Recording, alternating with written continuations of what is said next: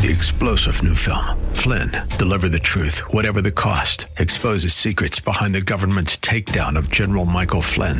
Flynn knew what the intel world had been up to. He ordered the first audit of the use of contractors. This set off alarm bells. He told the truth. He was the most dangerous person for Donald Trump to hire. They had to get rid of Flynn. Flynn, deliver the truth, whatever the cost. Available now. Watch it today. Go to salemnow.com. salemnow.com.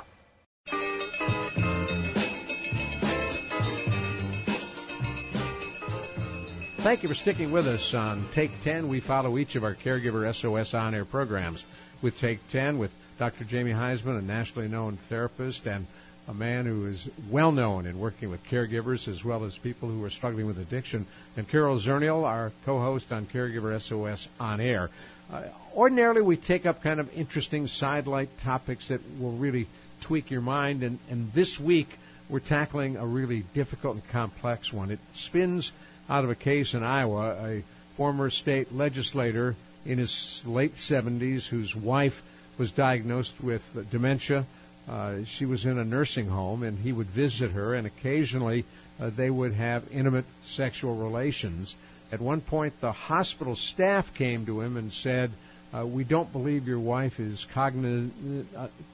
has the mental capacity to consent to any kind of sexual relations, and we ask you please to refrain from doing so. And at some point, a roommate in the room in which the wife was thought she heard the sounds of sex from the other side of the curtain, reported him to the staff. He ultimately was arrested and charged with sexual assault. His wife had subsequently died, and it's a very difficult case, Carol Zernial. Well, it is, and we should mention that the case has now concluded. He was acquitted. And he was acquitted. He was found not guilty. And, you know, I want to say by a jury of his peers, right? By a jury of his peers. Right. Which is, this is a hard one to ever find guilty if it wasn't a jury of his peers. Would be like assisted suicide with a jury of your peers. Yeah. Yes. It'd be tough. Right. And, you know, this is, we talked about this internally among the Caregiver SOS staff. This is such a tough case because obviously, you know, sex and the urge for sex, that's very primal. The Alzheimer's and dementia in many cases is not going to knock that out, or it may actually accentuate it. Some become hypersexual. Some do, and like I said, that kind of an urge doesn't go away. And then you have somebody who's, you know, they were recently married. They were kind of still in I would say, a newlywed phase when all of this happened. And so if somebody can't tell you that, yes, they consent, but they're acting in a way that leads you to believe that they would like something, you know, and which is what he was saying, that's pretty tough. I mean, how many husbands are going to turn their wife down when she's like, honey, you know, I'd like to be near you. I want to be close to you. Right. It's tough. And Jamie, do you run into this at all?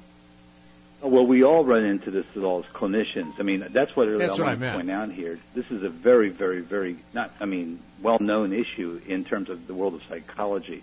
Marital rape is very, very consistent with what we're talking about here, and that's basically a sexual act committed without a person's consent when the perpetrator is the individual's partner.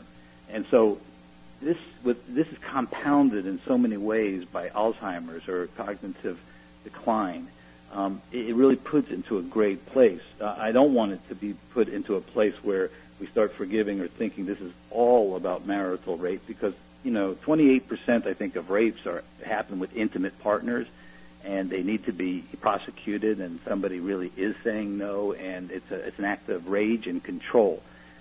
In this case, it's compounded by a national, you know, epidemic called Alzheimer's that we all kind of can relate to in somewhat of a sympathetic way. Now, do you think perhaps the hospital staff nursing home staff overextended themselves and perhaps walked into an area that there was no reason to go into?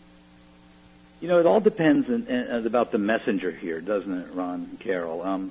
who was the nursing home staff? Who was it? Was it a clinician? Was it a med tech? Was it a physician? Was it the attending? Was it the psychiatrist? You have to be very clear on boundary sort of grounds when you're going to have a conversation like this with anybody. And the messenger, I think, really, really does matter. Because here's the deal. If it's part of the treatment plan and it's going to create medical decompensation with the patient, if you will, with his spouse, then the physician can be extraordinarily clear and say, no, this cannot be done. But if it was led with some ambiguity and empty area there of jello where nobody knew where anybody stood, that's a different issue. Well, and let's face it, nursing homes are not comfortable with this topic very much, at all. So even when Alzheimer's is involved, the idea of nursing home residents and sex is something that's just now being allowed and thought about. It's like, once you go into the nursing home, that's it. It's game over. But the residents certainly haven't ever thought that over the years, and nursing homes are finally starting to recognize the needs of the residents. But there's a lot of, I would say, ambiguity and uncertainty, and the rules may be this way and that way. So I think jello is a very good word for that. And, of course, they were in a shared room. It was a room in which there was another nursing home resident in the adjoining bed with a curtain between them. Right. Well, again, there's another dynamic we don't need to get into, which is a whole other show, but let's say they didn't have the money to have a private room. Would any of this matter? Right. Well, or there wasn't a private room available to them in the facility. Nobody offered them one. Right. Or did somebody spend down to Medicaid, so now they have to have two in a room? These type of things are all questions that go into it. But I do really think that this is something that needs to have our continual discussion. It's opened up a dialogue. For me, it did fall in that sort of gray area. Again, if it was part of the treatment plan and everybody really felt that this was going to be very much of a challenge to the treatment plan and to the medical well-being of this man's wife, then it's clear. Then by all means, you have a court case. Now, is that I believe you have a court case. Is that a conversation, Carol and Jamie, that goes on during admittance and talking about treatment plans where one spouse is certainly fine and vigorous, not suffering from dementia, clearly capable of sex, and the other one may have dementia and you don't really know? Let me comment for a second about Carol's point, because Carol brought up a great point to answer your question. I think that nursing homes and assisted living are extraordinarily uncomfortable, as Carol just mentioned, in dealing with this. In fact, just for our listening audience, sex does not turn off. This is the largest group of sexually transmitted diseases being passed in our country is by seniors, and it is often in assisted living or even skilled nursing environments. So we really have to be clear that this is something more commonplace among seniors than our audience would really like to know. So I think assisted living has a difficult time dealing with it. They have a difficult time dealing with alcohol and drug issues. They have no real set policy there. In fact, they use alcohol and drugs to recruit families. So these I think, are things that, and Carol, really, who's executive director or heads the National Council of Aging and is executive director of our foundation, I think has a great sort of chance to weigh in here and give us ideas of how, as a gerontologist, we should start facing these issues. Well, I was thinking about all of the talk that recently about death and death with dignity and a person's rights, and how we've talked about needing to have these conversations.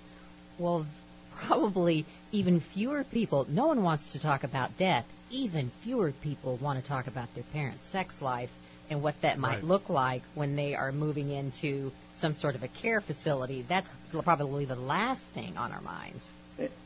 And yes, and to that point, that's true. But bringing it back to the psychological realm, which I think we always have to bring up, which is marital rape. And I never want to sweep that under the carpet. I think it's something that we all have to face. And Ron, you're very close to this issue because of running a rape crisis center. But what we're not privy to out here in the public is whether there was those severe bruises, whether there was broken bones, whether there was injuries. Well, actually, in the newspaper reports, there were none. Yeah, there were none. Yes, there was no bruising. It was a consensual. The issue was consensual. Was she competent enough to consent to sexual relations? That was the issue. Right. And then so there. And he said I didn't force myself. Right. She came on to me. And how could they measure the shock, anxiety, and intense fear? You know, do they have an excellent neuropsychologist that can actually give a test to somebody with Alzheimer's and really see the difference of affect? So we're on such gray area here, and I think that it just speaks to our society's inability here to catch up with the real world of boomers and seniors, if you will. All right, well, Carol gets the last word. So if you have a loved one that has dementia is moving into a facility, this is something, if you've got a couple, you may need to have this discussion. You may need to talk to the facility about what is allowed, not allowed, and if you have someone with Alzheimer's, getting that care plan that Jamie's talked about, very clear. Thank you. I agree with you. I think it should totally be informed consent, and I think until we really school and educate the assisted living, skilled nursing, 55 and over residential centers on all these policies and all the boundaries around it, this is where it should happen. And you got the last word, Dr. Jamie. That's it. Thank you. Jamie Heisman, Carol Zernial, I'm Ron Aaron. Thanks for listening to Take 10. 3-star General Michael J. Flynn, head of the Pentagon Intelligence Agency, knew all the government's dirty secrets. He was one of the most respected generals in the military. Flynn knew what the intel world had been up to. He understood its funding. He ordered the first audit of the use of contractors. This set off alarm bells. The explosive new documentary, Flynn, Deliver the Truth, Whatever the Cost, uncovers the facts behind this scandal. Flynn told the truth. He was the most dangerous person for Donald Trump to hire. I find out the worst enemy that I'm going to face in my life is right here in America. They took my assessment and they wanted me to change it. And I was like, I'm not changing it. They had to get rid of Flynn. With in-depth interviews, archival footage, and never-before-seen personal records of the man behind the headlines. I just felt like I was drowning. Flynn, Deliver the Truth, Whatever the Cost. Available now. Watch it today. Go to salemnow.com. salemnow.com.